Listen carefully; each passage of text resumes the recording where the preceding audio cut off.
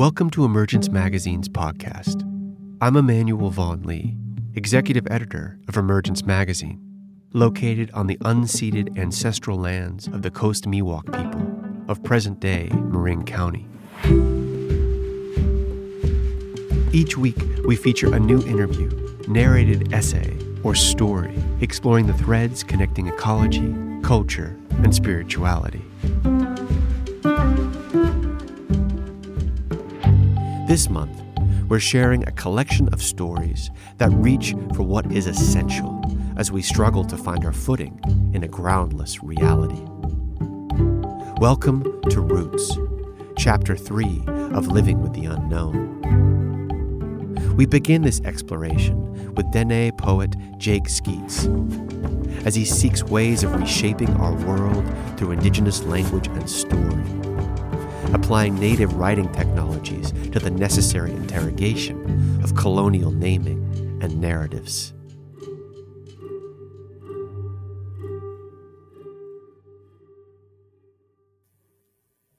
One understands the universe through language. English commands my tongue like it commands soldiers to bombs, police to triggers, and poets to poems. But one is unlike the other. My poems are unlike bombs and triggers. At least I hope.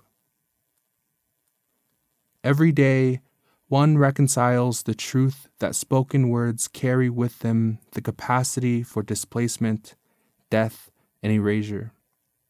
It's widely believed that words are not violent, that words are somehow two-dimensional, inorganic, flat against a blank piece of paper.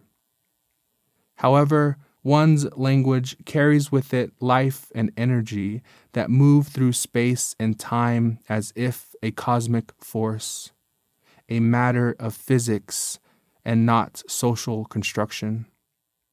Is language inherent, organic, a natural force, much like gravity? The answer, I believe, could become the beacon toward a future, a new world, where one is more cognizant of the weight carried every time one speaks, sets words to page, or keys language into the datasphere. Ron Silliman argues that because one understands the universe through language, one can look to poetry as a site to interrogate the way language constructs our experience of the world.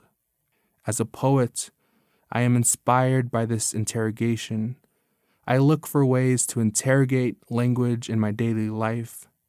One key finding within Silliman's argument is that through this interrogation, one encounters the meager fact that one is left only with metaphors, translations, tropes, instead of clear windows into the universe. Silliman states that these models have a use should not be doubted. The relationships they bring to light, even when only casting shadows, can help guide our way through this terrain. So one is left with shadows to guide one's way toward this new future, this new light, this new world. Shadows, however, are often perceived through the lens of horror and mystery. What lurks in the shadows is seen as there to cause harm, to take away from the light. These shadows have been baptized in language through the process of naming that has occurred within the United States and other imperial countries across the world. Terms associated with slavery, displacement, and bordering, such as plantation, reservation, and borderland. Today, these names have evolved into the various shadow sites that BIPOC communities continue to call home. As a result, the people populating these sites are then left vulnerable to violence because they lurk in the shadows. they pose a threat to the conventions of U.S. daily life, a life of whiteness, a life in the light. The conventions, this light associated with whiteness, require protection through any means necessary, like triggers, bombs, and maybe even poems. Nature and our environment also fall victim to this naming. The idea of nature has long been used to define what is other than human. Within the United States, one of the names given to this out there is wild frontier. Scholars Nick Estes, Melanie K. Yazzie, Jennifer Nez Denetdale, and David Correa write, "The frontier in the settler imaginary is depicted as a geographical location freely available for the inevitable expansion of settler society. But the frontier in the settler imaginary is a people, not a place. The frontier is defined as an uninhabited wilderness only through a very specific kind of settler alchemy in which native people, living in a state of nature, require the settler. And this is true whether we are talking about the violent dispossession of native land by armed settlers, or the romanticized notions of native spirituality celebrated and practiced by New Age, wealthy white people sweating in lodges in Sedona, Arizona. The dynamic between the frontier and the home shares the relationship of masculine and feminine spheres found within gender construction. The frontier is positioned within the masculine sphere, and the home is positioned within the feminine sphere. Masculinity, then, exists external to the home, within the out there.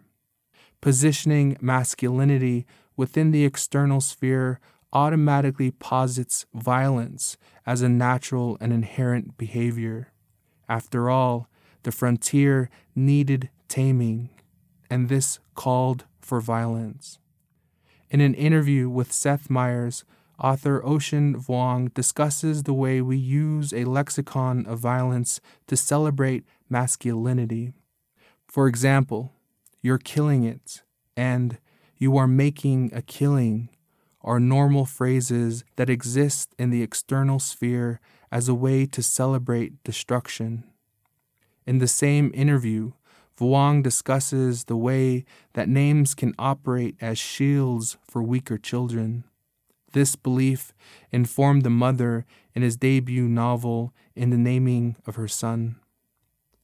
"My mother, too, felt the names she gave her sons were shields.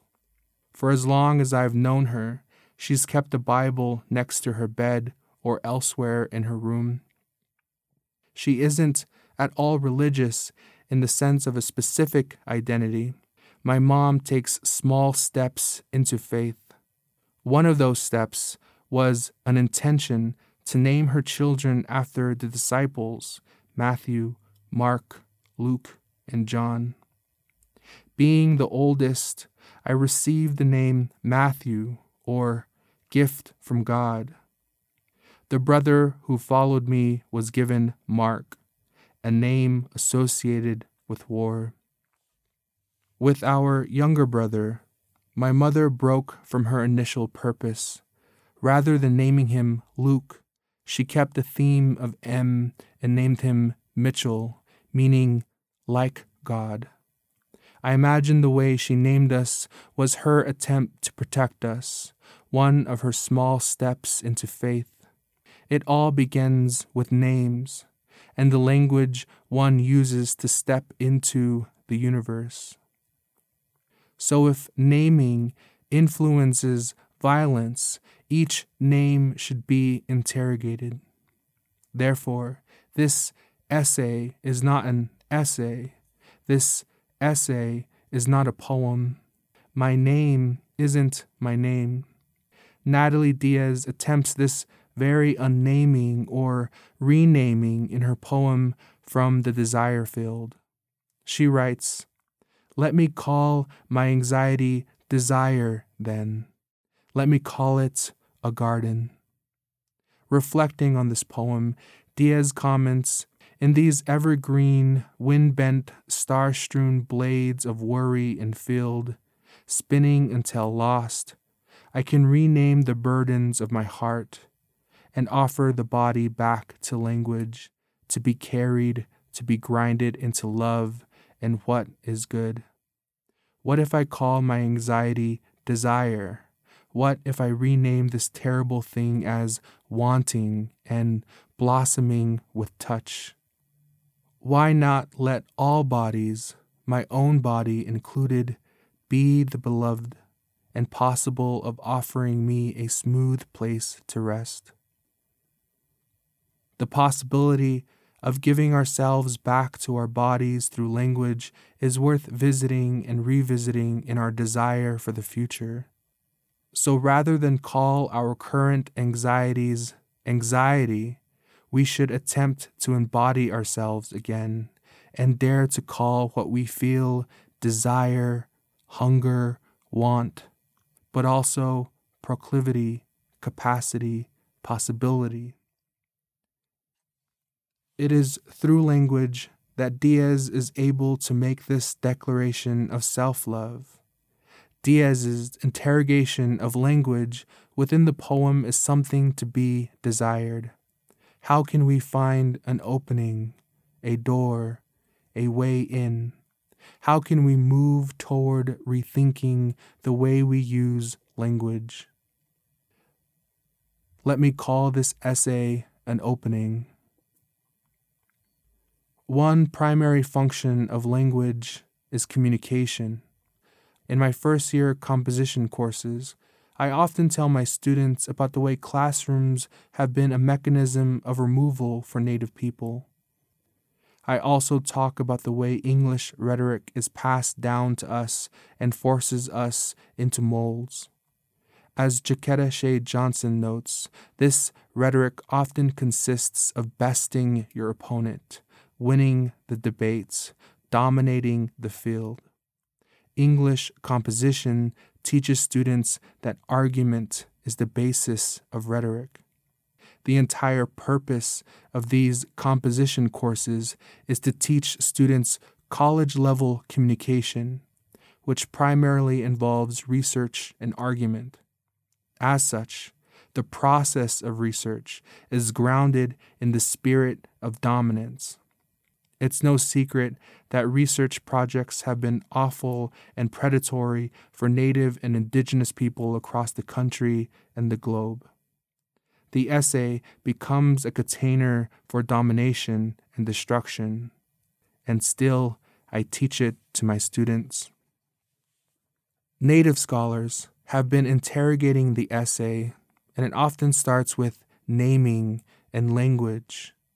G. Lynn Nelson, in the introduction to his textbook, Writing and Being, states, "This is not a book about writing. This is a book about people writing. It is about writing as a tool for intellectual, psychological, and spiritual growth. It is about our language and our being and their powerful interconnectedness, which have often been taken away from us without our even knowing what we have lost. This book is about taking back the miraculous gift of our language and using it as an instrument of creation." The point of making a textbook not about writing, but about people writing, is to help students understand that writing is a human act. Communication is a human act first and foremost. While rhetoric is grounded in dominance, communication is inherently universal and powerful. Nelson's renaming and relanguaging of the composition course is an important first step to rewiring reality. Language becomes the opening. The essay is a still lake. Hear frogs talk with the sunset. Scott Richard Lyons asks the question, what do American Indians want from writing? He then renames writing as a technology. Indigenous people can use this technology to remember and reclaim the losses of colonialism. As the world furthers itself into ruin, advancements in technology do not seem to slow or plateau. Each year, it seems, something makes us marvel and moves us closer to the sci-fi realm we've enjoyed in books and on screens. Robin Wall Kimmerer, in Corn Tastes Better on the Honor System, talks about ancient technology and the way indigenous people engineered agricultural systems before the rise of modern science. I think of Dene weavers, as I tend to do, and their knowledge of the mechanisms of the upright loom, and the advanced mathematical considerations needed to produce concise and brilliant rugs. Again, all before modern science. If, in the past, our ancestors engineered and manufactured sophisticated systems of expression, wouldn't ancestral narratives be part of that technology? Technology is defined as the application of knowledge through engineering and industry with a focus on machines, equipment, hardware, software, coding, data, and the language of computers. Technology is often seen as an inorganic thing. However, Lyons' renaming of writing as a technology opens technological space to universal processes. It makes technology organic. Beaujean Lewis, in defining the Dene concept of Hajon, talks about the machination of existence and the way the Dene universe provides order and balance to all things in a kind of machine. Language is a tool of upkeep for that balance. Language becomes equipment then. Language becomes machine. Dene weavings are also machines in a way. At least their production is factory-like, crafted by organic machinery. I think of weavings as a technology in that respect, because they have a function. People were meant to use weavings. Today, weavings are considered art, but their intended existence within the world is rooted in function. Storytelling is also rooted in function. I believe that art and function can exist together. A thing can be both function and art, both machine and beauty, both manufactured and organic. It's like breathing. We inhale and exhale in a systematic process designed over millions of years of evolution. Technology gave us life, and one shouldn't fear to reclaim technology as an organic thing. While I'm not ignorant of the injustices that exists within our current climate, I have faith in language's capacity to change the world, even the English language. Lyons argues that Native people have often had to rely on written language in the pursuit of sovereignty, because that's the coding of our reality. However, in this pursuit of sovereignty, Native people are free to change the coding and determine their own communicative needs. Language becomes the primary way to open up one's world. Each word becomes a cog, an exhaust pipe in the machination of existence. Language doesn't require coal, natural gas, or nuclear power. It's an inherent gift and can be used to venture out into the unknown. My name isn't my name. My name isn't just my name. My name is about beauty, something more. Viola Cordova defines the concept of cultural relativity in her essay Language as Window as the way Western constructs constrict worldview to one single thing and dismiss differing worldviews. However, Cordova, through an analysis of the work of linguist Benjamin Whorf, states that language is the key to interpreting the world in different ways. Using an egg paradigm, Cordova asks us to imagine the earth not as a physical rock in space, but as the yolk of an egg. She asks us to imagine ourselves swimming through air rather than walking, and to consider ourselves within something, not on something.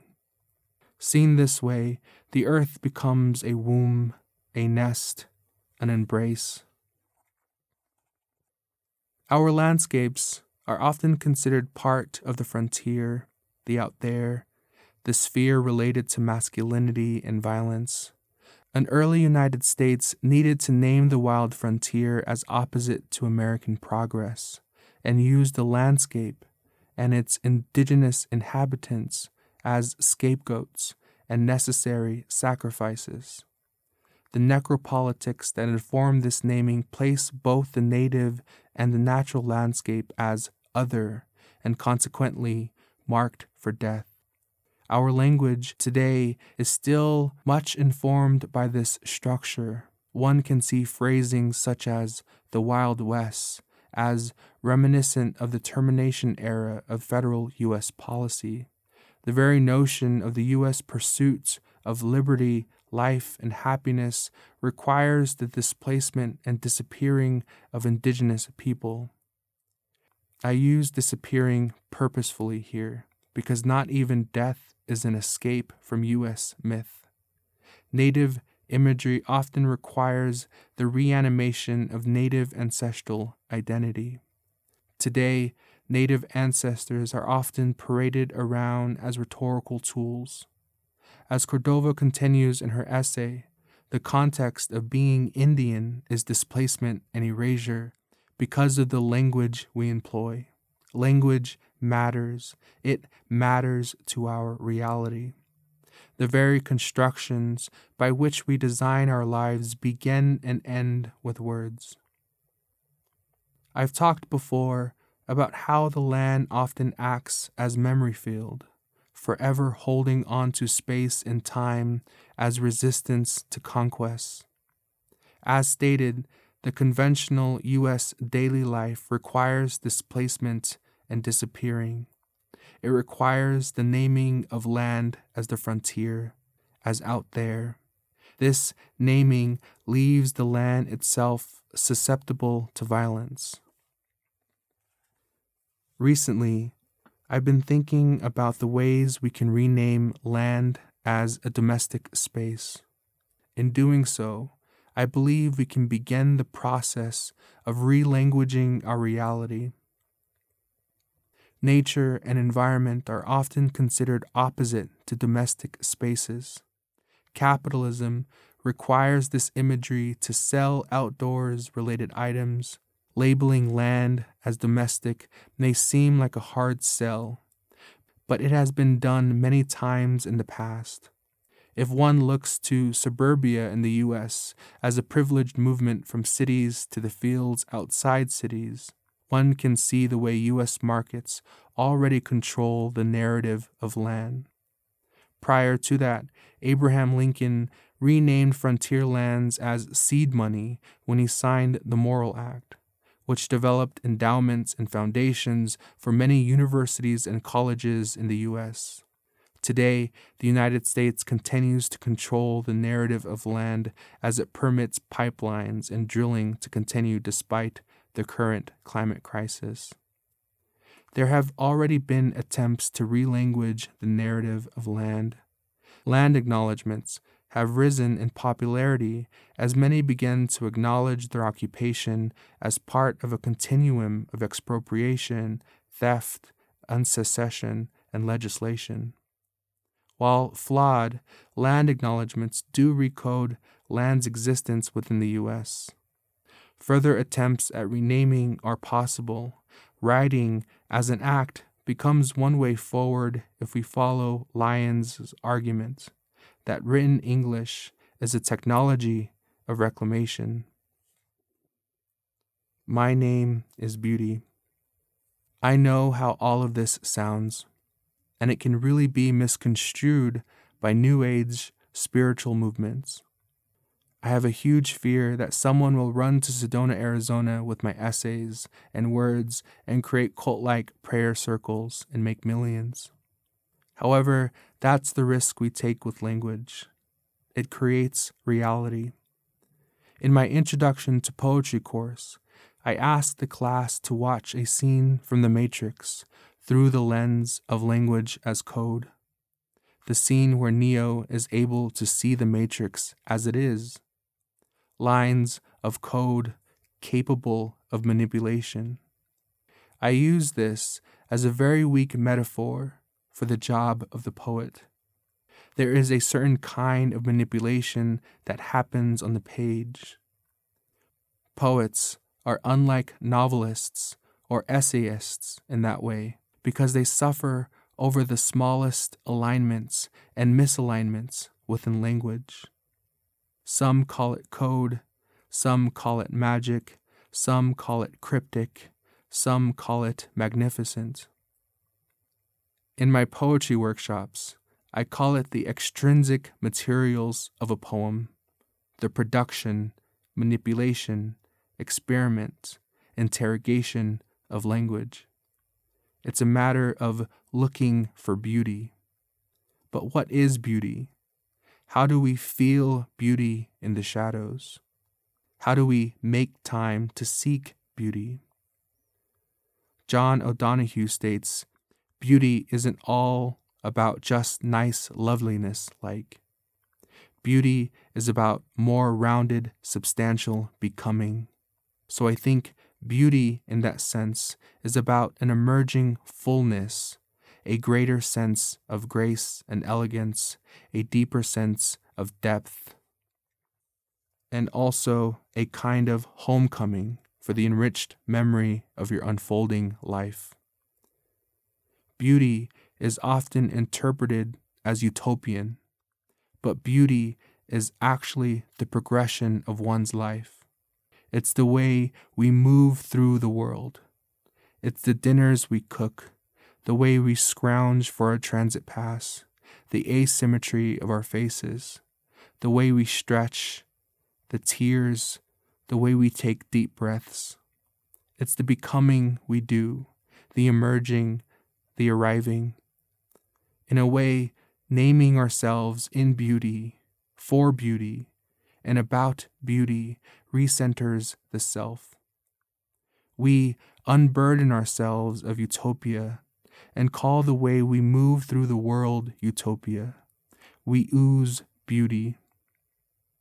As an undergraduate, I launched the Res Condom Tour, a DIY community project dedicated to increasing access to sex education on the Navajo Nation. Informed by my courses in body sovereignty, I tried to find on-the-ground ways to enact some kind of change. Today, the Res Condom Tour is led by Faith Baldwin and Kyoshia Peter, who continue to spread body positivity on the reservation.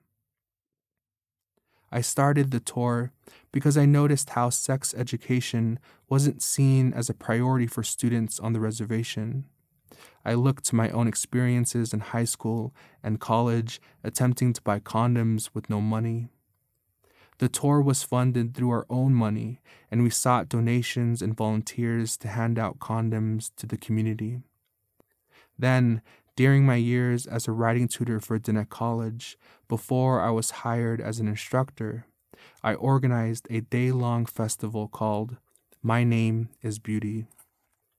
I wanted the day to be filled with discussions on body sovereignty, including sex education, consent, and self-defense, as well as a workshop on traditional foods.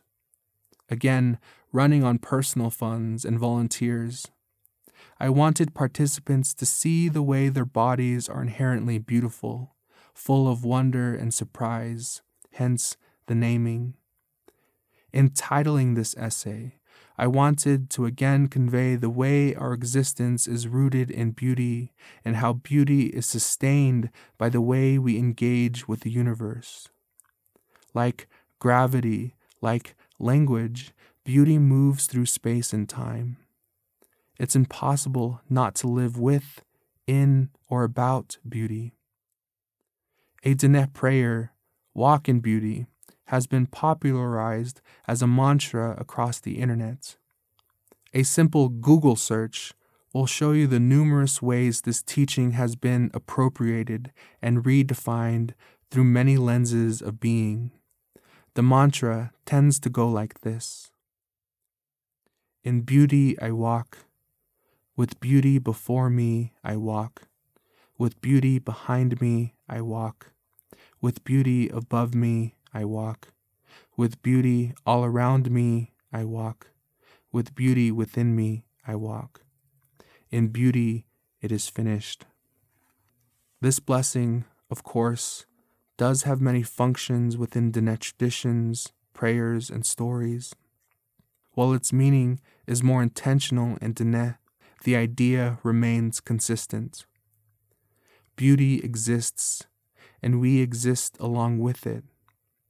And that is an odd way to perceive the world, when so many voices teach us to view the world through shadows.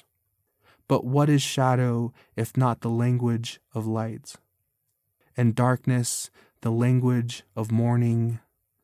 Grief, the language of time. Body, the language of earth.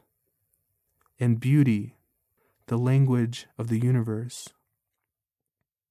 And language is still an invented thing, a spark on a cavern wall, the tongue dancing beneath teeth, a click of a pen or keyboard, a tap on the microphone.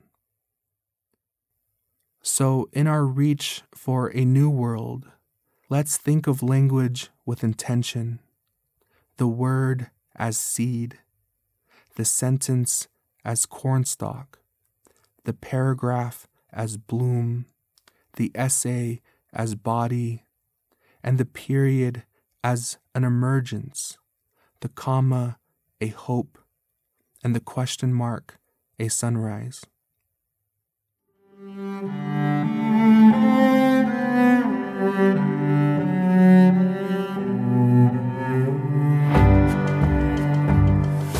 Emergence Magazine is an initiative of Calliopeia Foundation. Our original essays, in-depth interviews, films, and rich multimedia explore the threads connecting ecology, culture, and spirituality. Our theme music is composed by H. Scott Salinas. This podcast is edited by Ben Solitiano. You can subscribe to our podcast wherever podcasts are found. To subscribe to our newsletter, order our new print edition, and check out more of our stories, visit emergencemagazine.org.